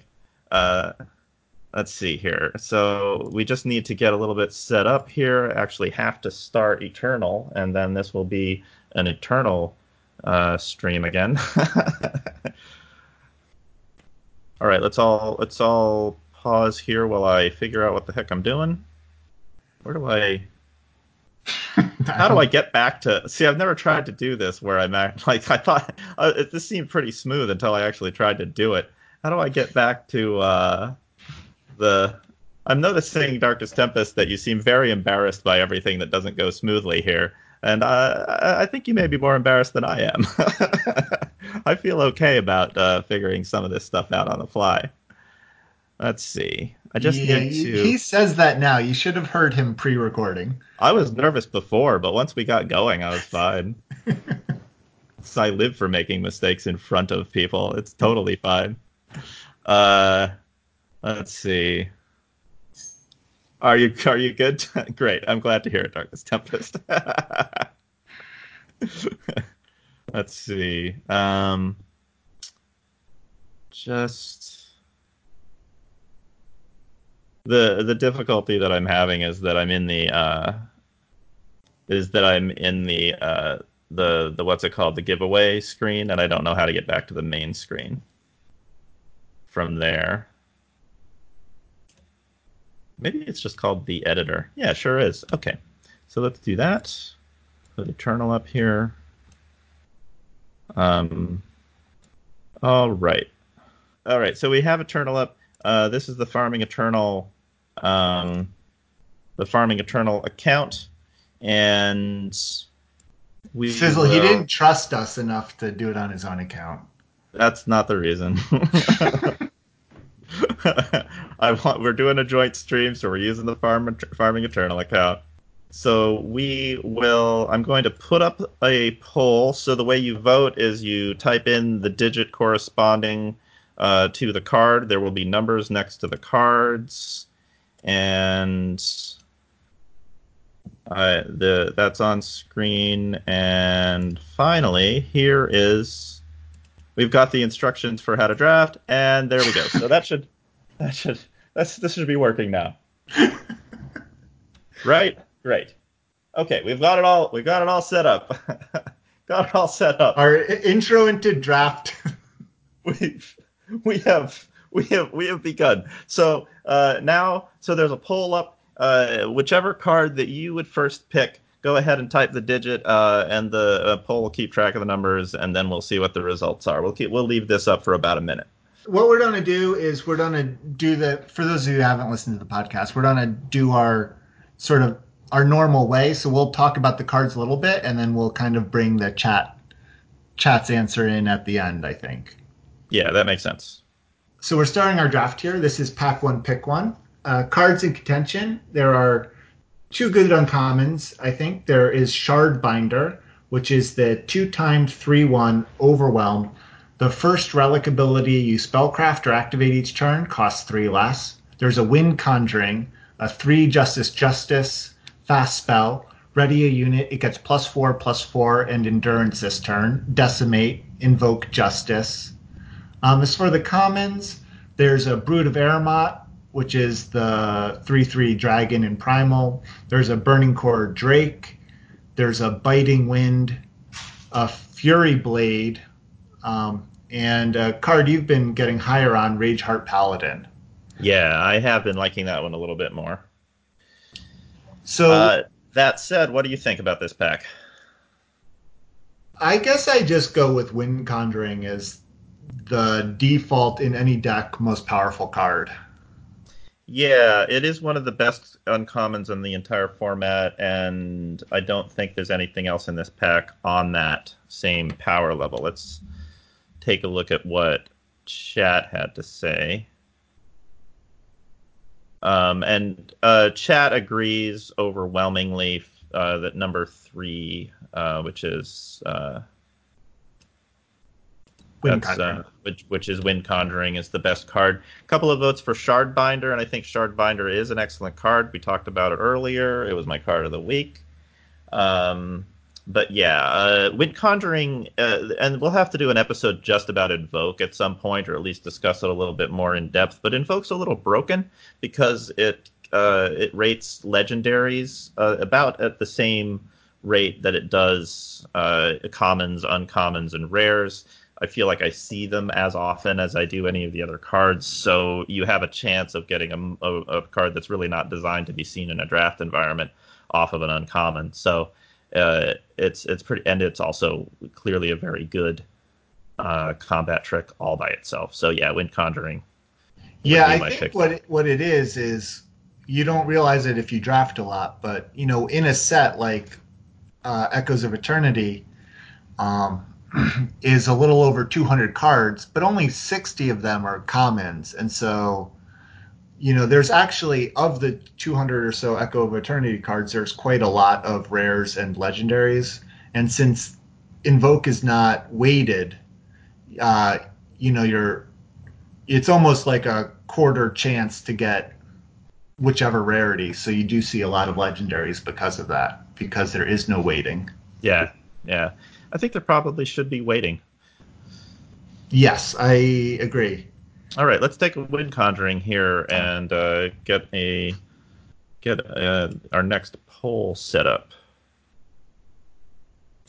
Yes. All right, pick number 2. Let's go ahead and vote on this one. Oh boy. What are our cards in contention here? All right, sorry, because I have it open on stream. I have to wait for the delay to happen. Oh, right, gotcha. Um, all right, so this is pick two, cards in contention. There is a Dark Mass Stalker, which is the 4 Shadow 3/5 Unseen Cultist. When a unit goes to the enemy void, Dark Mass Stalker gains its battle skills, and it has a mastery of 12. The enemy player discards the top certain number of cards of their deck. Uh, yeah, 12 cards. 12 cards. It's a There's it's a very cubical card. It has mastery 12, discards 12 cards. So I guess not a cube at all. It's a square. it's But if you add up its cost and its stats, those are 12. that is true. So it is cubical. I was right. It is cubical. We're back to cube. And then in Justice, there is a Mithril Paladin, which is the 6 Justice 3/4 Exalted Mastery 5. Play a 3/4 Relic Weapon. Okay. Can't read. I can't read the cards while you do that. Sorry. And then continuing Shadow, there's a Triumphant Return. And then the other uncommon is Touch of Force, which is the 3 fire, give a unit double damage, and then a weapon or spell or unit in your hand double damage. And there's a turn back time. I think those are kind of the cards that are in contention here. Yeah, what do you think? I would take the Dark Mass Stalker. Yeah, so would I. I'm always a little bit worried when I start moving into Shadow because I'm not sure if the commons will be there to support what I'm doing. And Dark Mask Stalker does take a little bit of a commitment because it is double influence, but it's such a powerful card. The stats are so good for its cost, and then you can do so many tricky, evil things with it because it gets the battle skills from anything that dies on the opponent's side, so you can purposefully remove things at fast speed if you have a fast removal spell during combat and give it like exalted or some other you can do really crazy things with the card, as well as just mill them to death occasionally if you can give it flying or other evasion and attack them a few times. Yeah, and but because the fact it's not when a unit dies, it's unlike the agent of whatever it's called, the 3 faction guy. It's just when a unit goes to the void, so you can use mill to improve your Dark Stalker too, which is kind of interesting. Yeah, it's an incredible card. Let's take a look at what chat said. Yeah, most people agree. Yep. Everyone's pretty much voting for that one. Let's see. What's 11? Rage. Oh, so those are joke votes. Cool. All right. That's what they're feeling at the. They're feeling rage and they're voting for rage. I like rage as an emotion. I'm gonna vote for it. All right. Let's start another pick here. Start poll. Take a Dark Mask Stalker. All right. What are our cards in contention here? I don't know yet. Do you want to read them? Yeah, I'll do it. We have a Mark Maker, which is a 3/2 for 3 fire. Summon, play a +1 attack weapon with Overwhelm on one of your other units, and it has Corrupted 2, so you can do it again on the way out. We have a Display of Destruction, which we discussed earlier. That is the 3 fire time shadow fast spell. It's modal, so you can choose one of these 3 effects, deal 3 damage to an enemy unit, and you gain 3 health, or sacrifice a unit to get 6 power this turn, or play 3 1/1 cultists exhausted.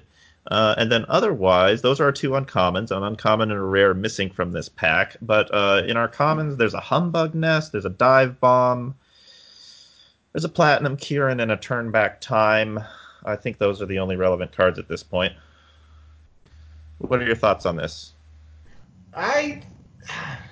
This is where I've changed a bit. I think I would just take Dive Bomb now as a very safe pick. I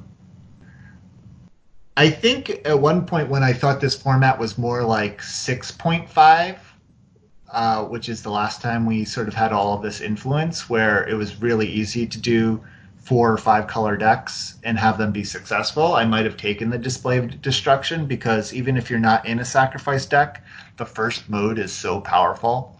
Mm-hmm. But I think I'd take Dive Bomb here. You take Dive Bomb. I'm a little bit lower on Dive Bomb than I have been in the past. I've actually been cutting them from my final decks with a lot of success. Mm-hmm. And I've started advising people to take them out too. I think Dive Bomb is at it's always a good card. Like, there's no question that Dive Bomb is powerful, but I think it's at its best if you need flying defense specifically. Mm-hmm. And that's part of what you want. And if you have large ground units that can eventually outright win the game if you play Dive Bomb on them. If you're using it just as a general combat trick, it's still a good card, but it is expensive. And I think it's cuttable if you've got a deck that's functional without it. So I haven't been taking it as early anymore. There's no question it's still a good card, just not as high on it as I used to be. I think I would actually take Markmaker here because it's super versatile. I'm usually not disappointed with Markmaker. It's good with flyers. It's pretty good in the sacrifice deck because it sacrifices for value pretty well. And I don't know what colors I'm going to be in at this point in the draft. Yes. Yeah, I agree. I think probably Markmaker is a slightly better card than Dive Bomb. So I think the fact that Dive Bomb was Justice and we have Wind Conjuring, which I really want to play, Fair enough. led me to Dive Bomb. Also, recently, this is again not contradicting, but slightly, I've been having a little bit of success with just like set 7 style Combray aggro decks with some good units and combat tricks and just beating opponents down. I think that still works. I wouldn't fault anyone for taking just Humbug Nest here or something, because it is it puts 2 power in the air on turn 3, and then you can do a lot with it. Mm-hmm. But also, I guess since we're not in time yet, then that also makes sense to do something with Dive Bomb here. Yeah, but we can take Markmaker. Well, let's take a look at what chat had to say on this poll.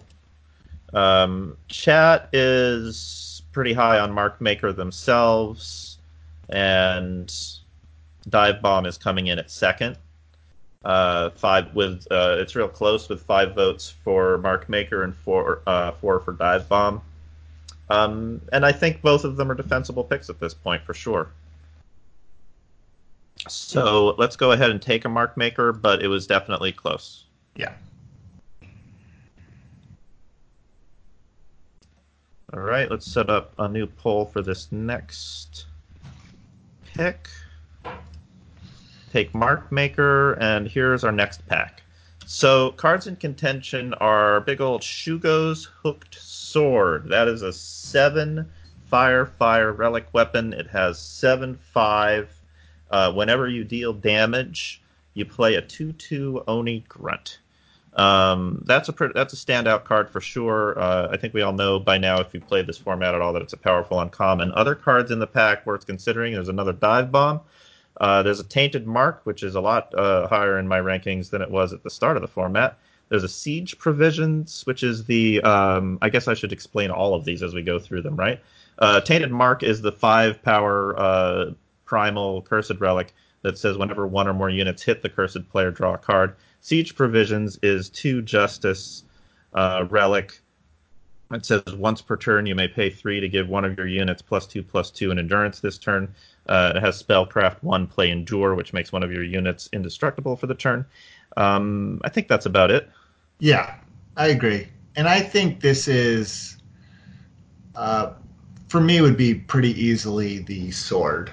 Yeah, I've had real good results with Sword myself. It's one of the sort of outstanding cards in the format that you want to top out your deck with. Yeah. Because it kills absolutely anything and then leaves behind a body. In case you didn't kill, like, you can kill, like, their largest thing. Probably the Sword is still around because it didn't have 4 attack power, and now you've got a blocker, so they can't immediately kill your weapon. So you probably get at least 2 grunts off of it. And with all of the weapon recursion in the format, sometimes you can bring the stupid thing back and make more units. Yes, and also this is slightly biased, but I haven't successfully drafted the weapon deck yet, so Yeah, and I have, and I'm not sure whether I've had Shugo's Hooked Sword in it, but that's never for lack of wanting one, you know? Like with the Relic Weapon deck, like this is either this or Edge of Prophecy is what you want to top out at. You know, you've got your Blade Crafters to tutor up your big weapons for you, and so you get to draw your Hooked Sword or your Edge of Prophecy whenever you want it, and which means when you're at 7 power and you draw a Blade Crafter, you want something massive to actually get out of your deck, and this is one of the best things for that situation. Yeah. All right, so let's take the sword here. All right, and I bet Chad agrees with us here, but let's take a quick look at it. Overwhelmingly for the Shugo's Hooked Sword. So I think everyone in chat is on board with that. New poll. Take a Shugo's Hooked Sword. So in this next pack, there's a few good cards here. There's a Touch of Force, which is the fast spell that gives one of your units double damage and then gives a unit, weapon, or spell in your hand double damage. It costs 3 fire. There's a Siege Provisions, another Siege Provisions. There's a Covetous Stranger, which is the 2/1 2/1 Stranger that costs 2 fire and says whenever one or more strangers attack, their owner creates and draws a treasure trove. And other than that, let's see. There's an Enchanted Plate Mail, which is a 5 Justice 3/3 relic weapon. It has Pledge, which makes it awesome. And then it has Spellcraft 2, Play Inspire, which draws a card and gives +1/+1 to the next unit or weapon on top of your deck. I think Platinum Kieran would also be in contention normally, but I feel like those first 4 cards are the ones that we're really talking about here. Yes, I agree. And yeah,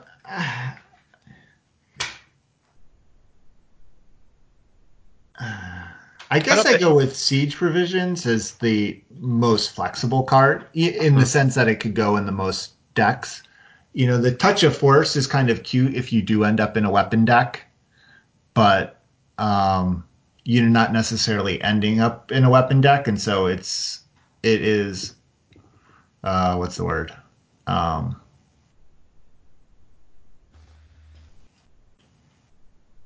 Chat, stop paying attention to the chat and help me here. I'm Sorry, floundering. I thought you were okay. Not marginal. What's the word? Mediocre? No, that can't be used in all situations. Situational. Situational. Thank you. Oh my god. You're almost there. Yeah, it's the more situational card. Yeah, it is. I think I take Siege Provisions. I think Siege Provisions on sheer power level for sure. It is possible to end up with too many unit buffs and not enough units, but it's nice to pick up a Siege Provisions. It's a weird card because it is strong, but you don't want to draw that many duplicates. So yes. I always feel a little weird picking up one this early. But it is a very strong card. Like it lets you break through blockades over a long period of time really effectively. So I've generally been pretty happy with it. Yeah. Covetous Stranger is a weird card where it doesn't end up in a lot of my decks, and I think it's because I don't pick it very early because I always want to make sure I have enough strangers to make it work, and then I just never see them in pack 4. Yeah, and I've found with Covetous Stranger that like the top end on the card, like its best case scenario is really good, but I don't know how often it actually ever gets to do anything meaningful because sometimes like it just can't attack profitably. Normally it gets to trade with something, and then you get to replace it, and that's pretty good. But more often you have to like attack some of your strangers into a force that will just eat them alive without any gain, and then you're just replacing your bad strangers with more cards, and you're spinning your wheels again. So I like it fine if you have backup for it, like a lot of removal, so it can attack repeatedly. But I'm not crazy about just sort of throwing it in the deck just because its potential is so good. Yeah. Well, I agree. I would take a Siege Provisions here. Let's see if Chat agrees with us. Chat is split between Siege Provisions and Covetous Stranger, which I think is totally reasonable. It's a little bit ahead on siege provision, so we're going to take that here. But like Covetous Stranger's top end is really good, and we are mostly in fire, so let's go ahead and take siege provisions. Yeah. And then take a look at the next pack. Yeah. I will say this pack, I think, showed how maybe you and I are a little further down than the general public on Covetous Stranger, which is kind of interesting. Yeah, I don't think the general public is wrong about it. I just haven't had personal success with it. You know, all my experiences with the format are mine and mine alone. Yes. So in this pack, we're seeing we're seeing a Burning Core Drake. That's a 3-fire 3/1 flying unit with Reckless, so it attacks every turn, and it has Mastery 9. Once it's done 9 damage, it creates and draws 3 treasure troves, each of which can draw cards of their own. There's a Blade Crafter, which is a 4-fire 2/2. Its summon ability is to draw a weapon of your choice from your deck, and it has Corrupted 6, so after it dies, you can pay 6 to do that again. And there's also a Rectifier, which is the 3-time 2/1 that we talk about a lot. Its summon ability is that you may silence another unit, and it has Corrupted 2. What do you think about this pack? I think previous I would have taken Burning Core Drake, but the fact that we have a Shugo's Hook Sword and this card has constantly overperformed for everyone else drafting it makes me now, if we pick the fire card, lean towards Blade Crafter. But there's also a Rectifier in the pack, and it is always hard, I think, to pass up a Rectifier. So I do think there's an argument for it.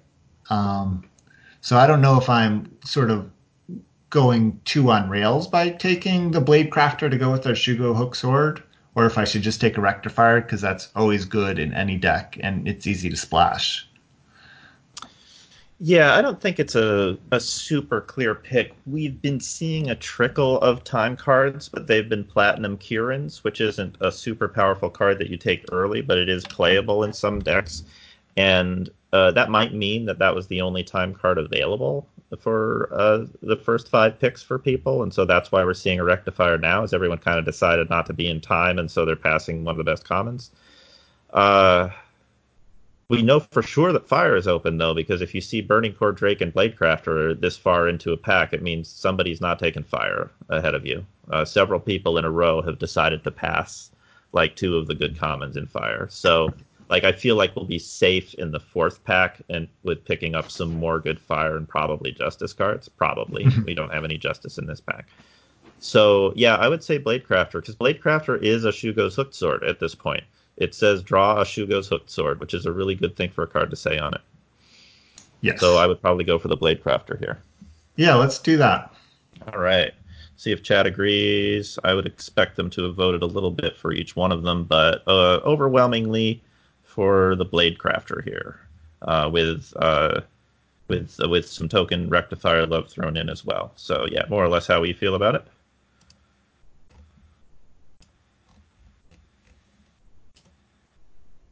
And do another poll, taking the Bladecrafter new pack. So, we're seeing here cards in contention. I think we have to mention Razorpain Hellkite. It is a 6-power fire primal shadow 4/5 flying dragon that gets +2 attack for every treasure trove in your void. It also has an ability where you can pay 8 to deal damage for each different name among your dragons. That's a showy card. Nobody wants it, apparently. Is that a showy card? I think you're higher on this card than I am. I mean, it has a lot of text on it, really. That's the main showy thing about it. I know. It wants to be showy. Look at it. Look how fiery and dangerous looking it is. That's the thing, but it's like I don't know. I never have treasure troves in my deck to make it anything more, or in my void to ever make it anything more than a 4/5. Yeah, that's true. And paying 8 to usually deal 1 damage, also kind of expensive. Mm-hmm. I almost feel like in most of my dragon decks, I would rather just have the 7 cost Mastery Permafrost a guy. That's like an ability I like. Yeah. Yeah. Yeah. It is That's it's better. a bit of a tangent, but I've been Yeah. like It's not a routinely great impressed with this card. It's not a great card. I think you have to have an awful lot of dragon stuff going on before it's better, because there aren't that many ways to create treasure troves too. But there are two commons that can do it. They just have to jump through a few hoops. And we do have a Covetous Stranger here.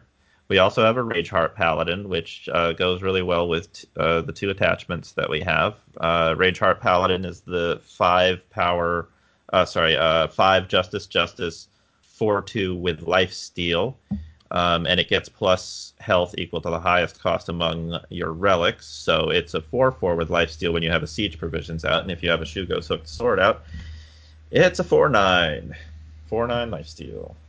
And I think those are the only two cards that are seriously in contention: Rageheart Paladin and Covetous Stranger. We also have a Token of Creation, which is the sigil that comes into play depleted and makes Fire, Time, or Justice. Yes.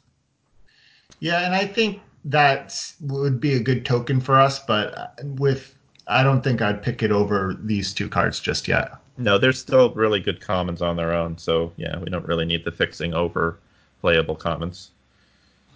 So what would you say between Paladin and Stranger?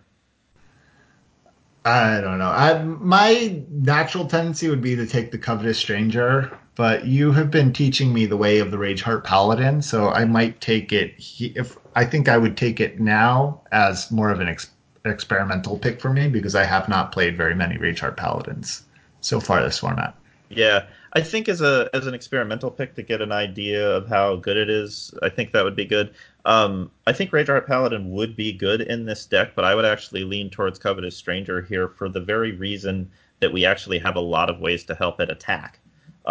In an unusual twist for decks in this format. We have a Wind Conjuring, we have a Siege Provisions, we have Mark Maker, which lets it get in and attack without dying, perhaps against something with 3 toughness. Like, it's actually looking pretty good if we want to get a Covetous Stranger down on 2 and then attack with it. Yeah, I like that. And I do think someone mentioned this in chat, but I do think you see more Rageheart Paladins.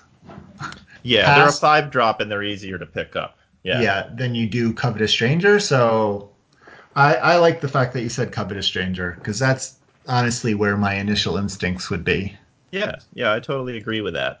Let's see where the chat voting is. They're also going for Covetous Stranger. It's between Rageheart Paladin and Covetous Stranger, but there's a ratio of 2-1 in the voting for the Covetous Stranger. So, and I think that's correct.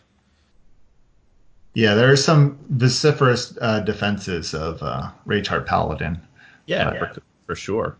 I think it's totally a defensible pick. I just would happen to go to Covetous Stranger with this particular deck layout that we've got going so far. All right, so next pack, we have in contention. We have another Rageheart Paladin.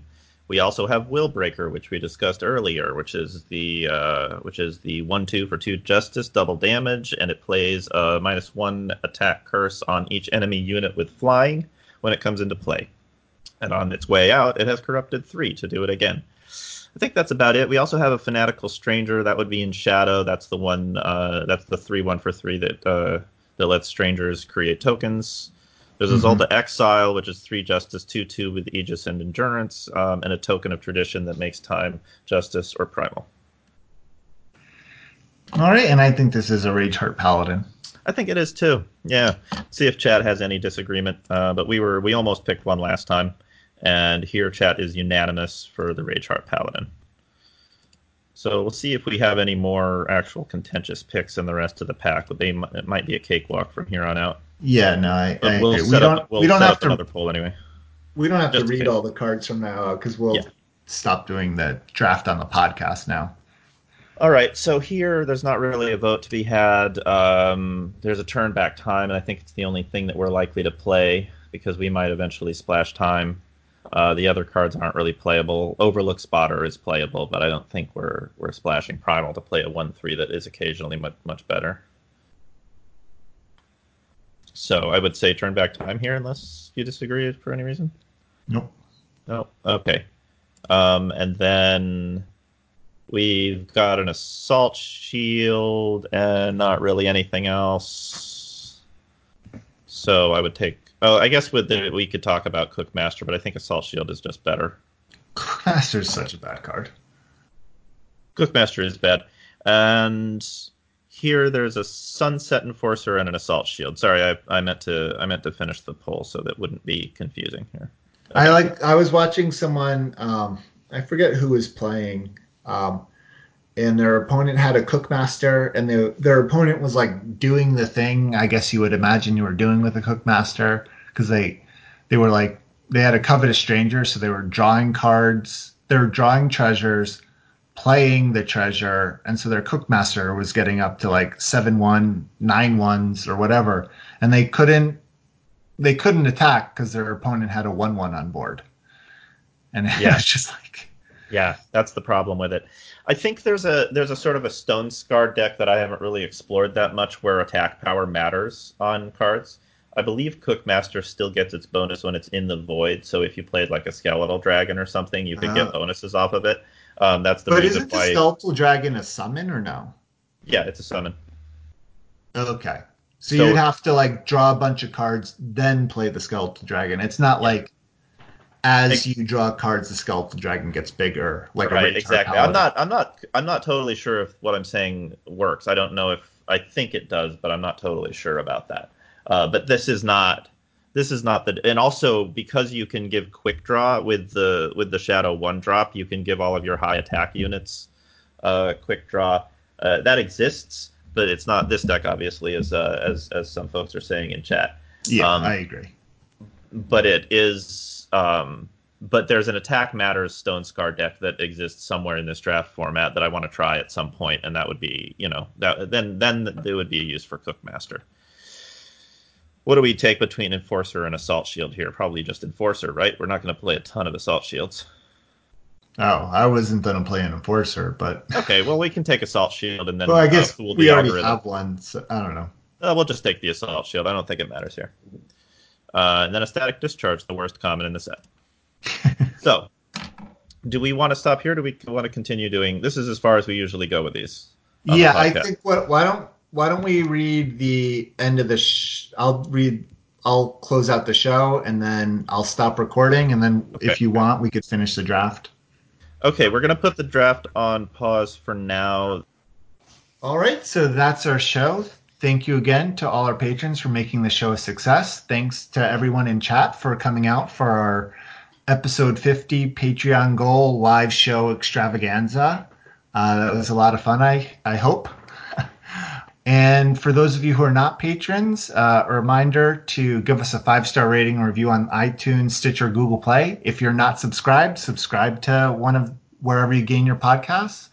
And join us in our Discord, where you can find a link to the show notes, where you download podcasts on your favorite podcast app. And finally, thumbs up all of Raven Dragon's Reddit posts. It really helps. I think Reddit is one of the best ways to get new listeners to the show. So moving that up the charts, also giving comments on the episodes really helps do that too. And don't forget to send in all your 7-win deck lists you do this week to farmingeternal@gmail.com or the 7-win channel on Discord. And remember to keep on farming. Have a good night. Have a good night. Bye.